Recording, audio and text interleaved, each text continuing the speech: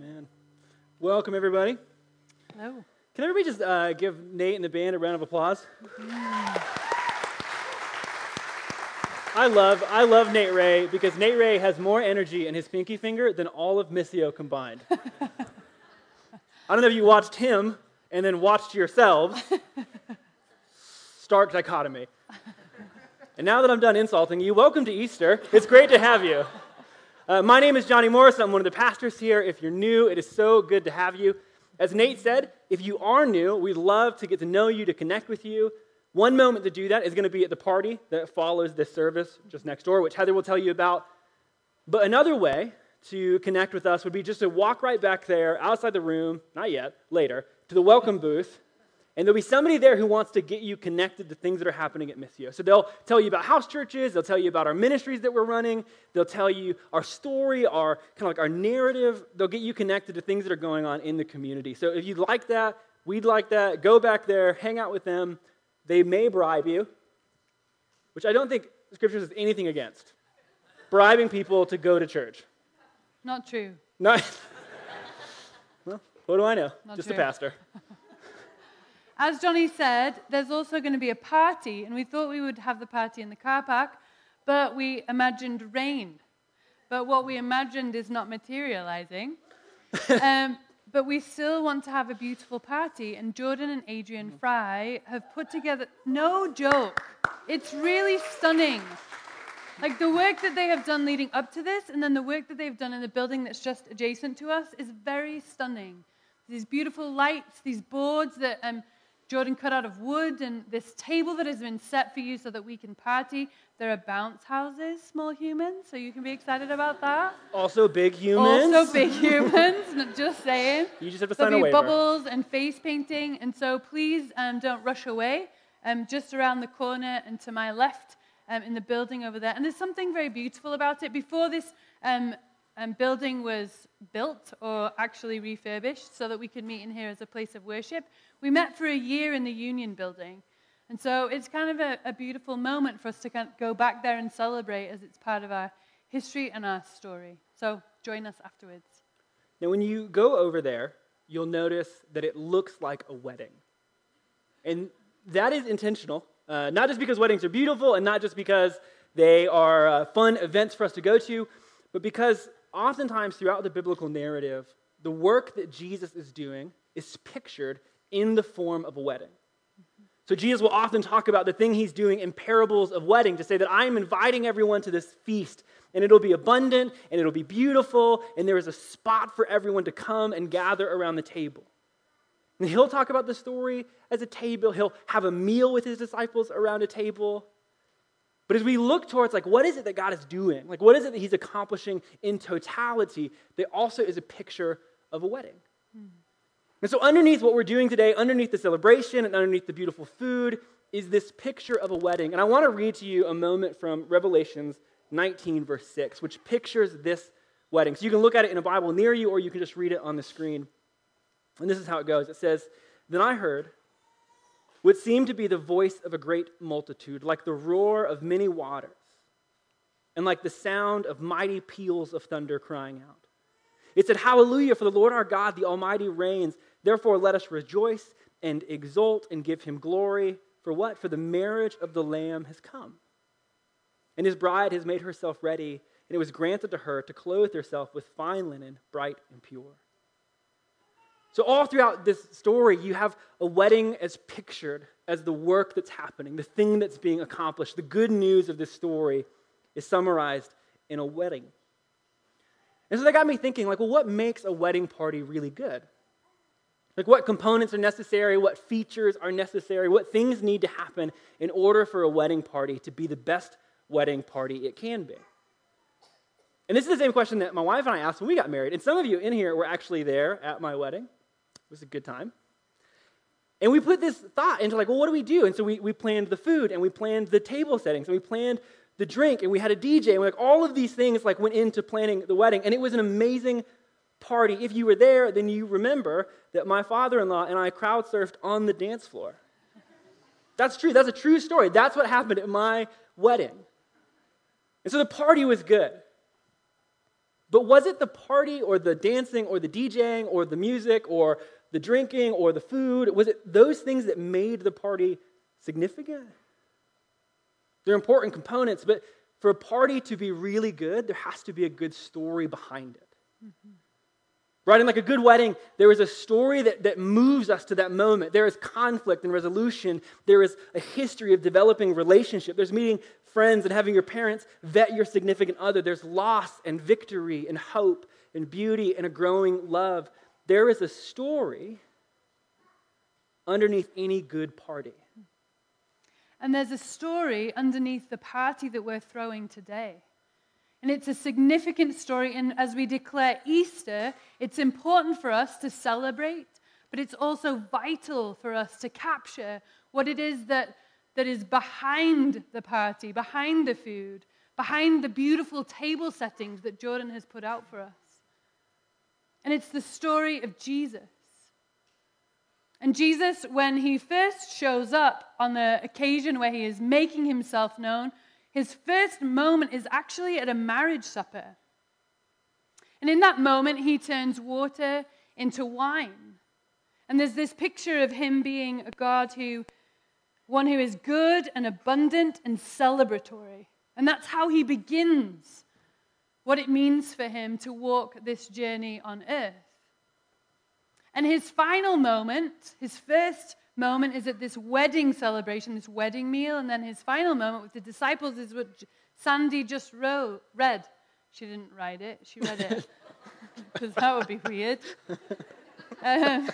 She just read it from the Gospel of John. And it was this moment where Jesus, after his resurrection, he made breakfast. He made breakfast of fish and bread over an open fire on a beach in Galilee, and he invited his friends to join him. He gave them bread and he gave them fish.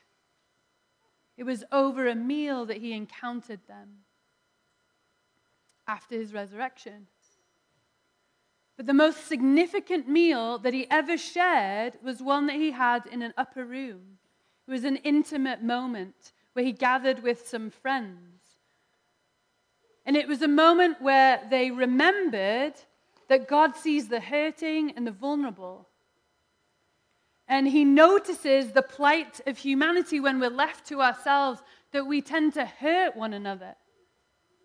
That we create power structures that harm and that are self-serving rather than self-giving. And in those moments, we get to this place where we experience sorrow and dissonance and distance and abandonment. And as our hearts cry out to the living God, he responds. And that's what they were doing in that upper room. They were celebrating what's known as Passover. And this moment in the Jewish history that they were calling back to and remembering. It's that God acts to rescue humanity in our plight. And so Jesus was there with his disciples at that meal, remembering that story. If you don't know, the 19th of April until the 20th, that is actually Passover. And so some of you maybe had a Passover meal or were invited to a Seder dinner this week, and I was myself. So I went along to my friend's house. They'd set the table. The woman she lit the candle, and we began this moment of remembering this story that is true in Jewish history. The music was playing. They had this playlist, and we were laughing and enjoying one another's company. And one of the friends who was around the table, she works with a local nonprofit, and she serves refugees, the refugees of our community here in Salt Lake City. And so at one point, she pulled out her phone, and she was showing us pictures of different people that she's able to encounter on a daily basis. And it was these college-age or kind of youth that she's been working with, and there's a company locally that has decided to sponsor them so that they can go on to get their college education. And so there's this complexity in the story that she's telling because of what these kids have come from, war and vulnerability, things that they haven't asked, but things that they've lived through, and they find themselves here. And now what my friend likes to do is tell these stories with hope. That there is something new that is happening, that it's restorative. And so she was telling us that story over Passover. And it's the same story that Passover is telling, this story of hope. And that historical story isn't too dissimilar from this one that these refugee families are living in. And so in my mind, I was imagining like Jesus sitting there with his disciples, and during the meal, he interrupts this routine moment and he catches eyes with his friends.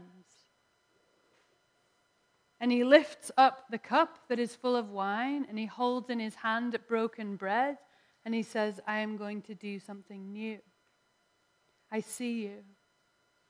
I see the fragility of humanity. And he declared his deep intention in that moment to rescue and to restore and to make new. And he did so when he got up from that meal and he walked to the cross and his own crucifixion and then declared his power over death and all that is dark and broken about us as humanity through his resurrection. But before he left that table, he said to his disciples, he said, continue to do this in remembrance of me. Don't stop doing this. Share this meal with one another until I come. And I think it's in order to remember him, but I think more importantly, he said that so the story of who he is would continue to be told. Not everyone can remember thoughts. Not everyone can remember ideas. Not everyone can remember words. But everyone can eat a piece of bread and can taste juice or wine on their lips and understand a simple statement. My body, broken for you. My blood, poured out for you. In the act of Christ's dying and raising, he speaks. Not only in his words, but also with his actions. And what he is saying is there is nothing that you'll do and nothing that you have done that has the capacity to separate you from my love.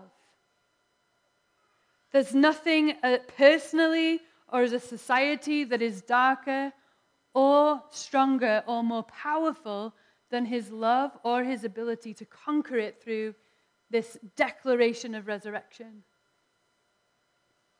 His death proves his love, and his resurrection reveals his power. And that's what Easter represents. And you'll come to this table in a minute, and we do what Christ commands us to do.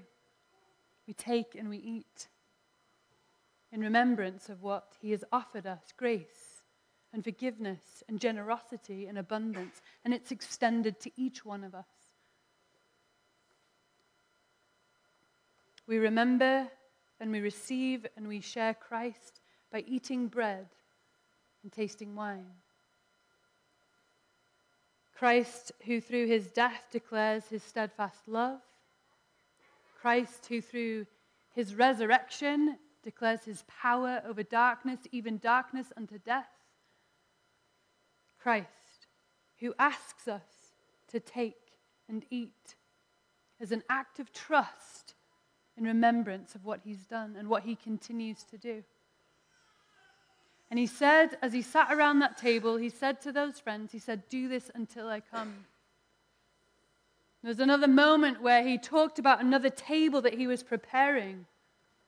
The people would come from north and south and east and west and would celebrate around a table in the kingdom of God, because as if what he'd already done wasn't enough, there was more. So the story of the wedding party is good. It's a story of hope. It's a story of rescue. It's a story of restoration. It is a story of redemption. It is a story that marks us and names us in love. It is a good story. And so the first ingredient for a good party is laid, a good story full of good history. But the second thing that you always have to have at a party is people. If it's just you and someone else, it's not a party. That's just weird. It's just Tuesday. Right? You have to have people at your party. And so Jesus is doing this work to get as many people to come to his party as possible, to lay as many spots at the table as possible, to invite as many people to have a moment with him around his table in his work as possible. In the text that we read at the beginning from Revelation, it uses this language to say how God is doing that. It says that we have been provided with fine linen, bright and pure. The Bible will often use that kind of language, clothing language, as a description or a metaphor for this new life that we're putting on in Jesus. And so you'll read this metaphor of put on a new life of wholeness like new clothes, or put on a life of healing like new clothes, or put on a new identity as new clothes, or put on a life of freedom as new clothes, or put on Christ. Right? It's this notion or this idea that we have this old garment and it's this old identity or this old notion of ourselves or this old story that we told of ourselves. And the work that God is doing is to rescue us from those old identities and those old markers and to say, no, there's a new story for you to be known by, a new clothing for you to wear, a new notion of wholeness or freedom or identity in Jesus that you are invited to put on. We tell that story every single time we gather around the baptismal. It's literally a symbol to say that we have died to our own life and we have been raised to a new life, or we have taken off our old clothes and put on our new pair of clothes, that we have died to an old kingdom and entered into a new kingdom. And now we wear this new outfit that God has provided so that we might come into the wedding. And what that means is that God has done everything necessary for this party to be a reality. Right? He's laid the table. He's provided a space for us. He sent the invites, and he's given us new clothes to come in, new identities, new names, marked and defined by love to come to the table with. And so that leads to just an interesting question, which is, well, then when and where is this party? I'd like to go. Me too. Right? When is this party? Let's go. Where is it? Is it now or is it later? And to that question, Jesus would say, yes. It is both now and later.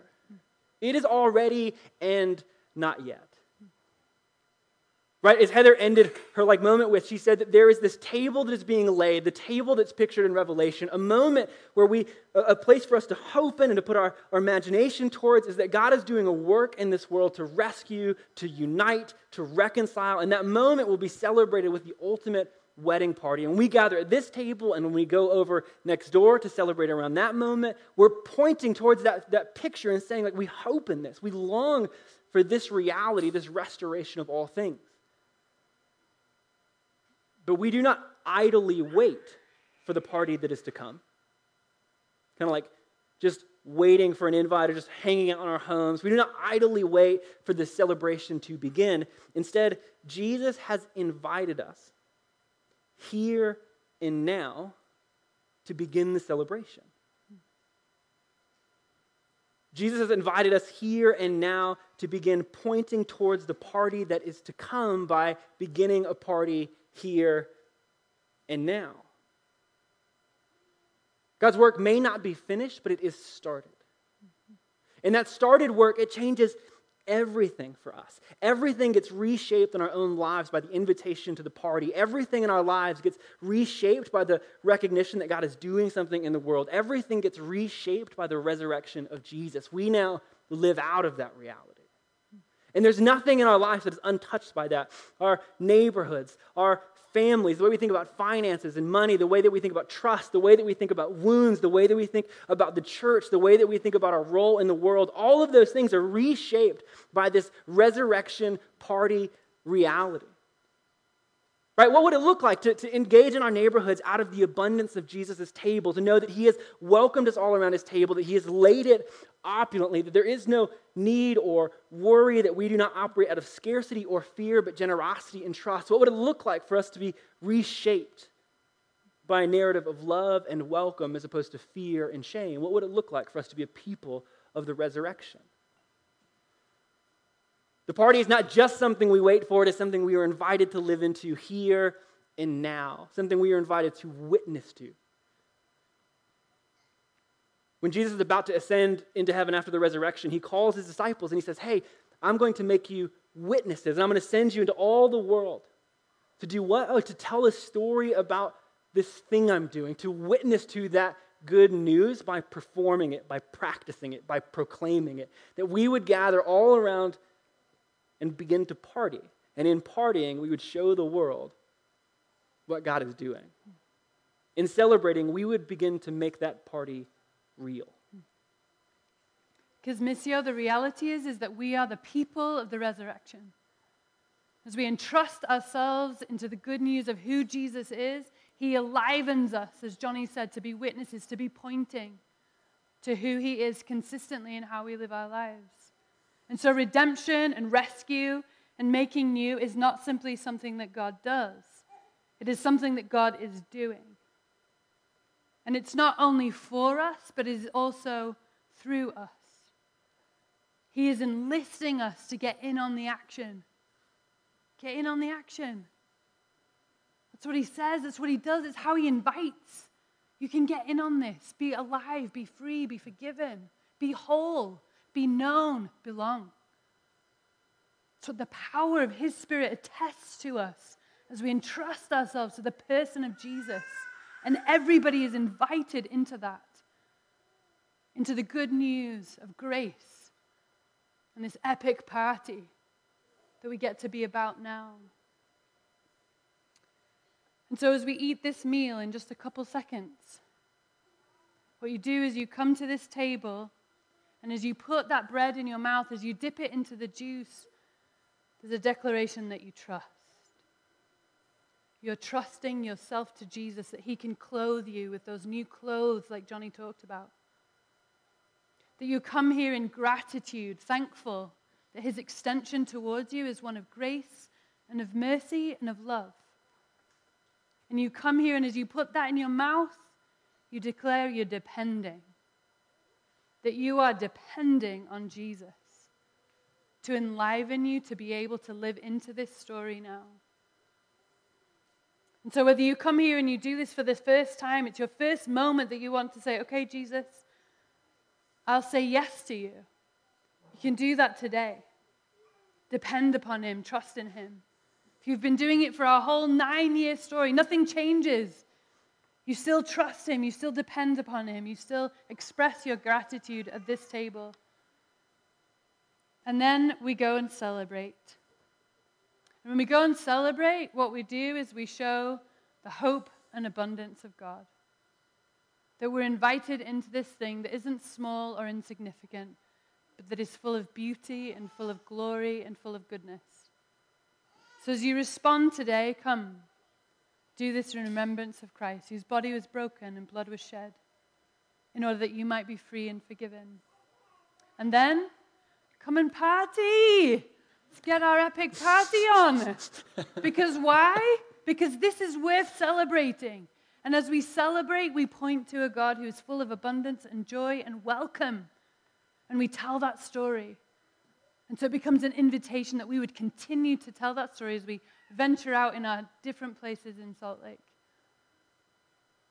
So let's put our trust, let's put our gratitude, and let's give our dependence to Jesus, the one who loves us, the one who knows us, and the one who has us for always. Let's pray. Jesus, thank you that you are faithful, that you will never stop being faithful to us, humanity. That there's nothing that we can do, nothing that we have done that will stop you from running after us in grace, declaring over us that we are loved, we are the beloved. And that you call us into a life that lives depending and trusting and obedient to you. And so I pray, Holy Spirit, that you would enliven us to be continuing to get in on the work that you are doing and that you will continue to do.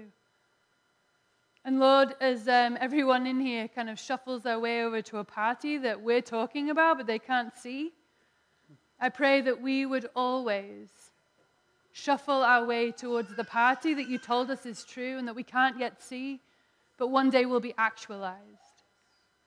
So we count on you, we trust in you, and we declare our love for you this morning. Jesus, amen.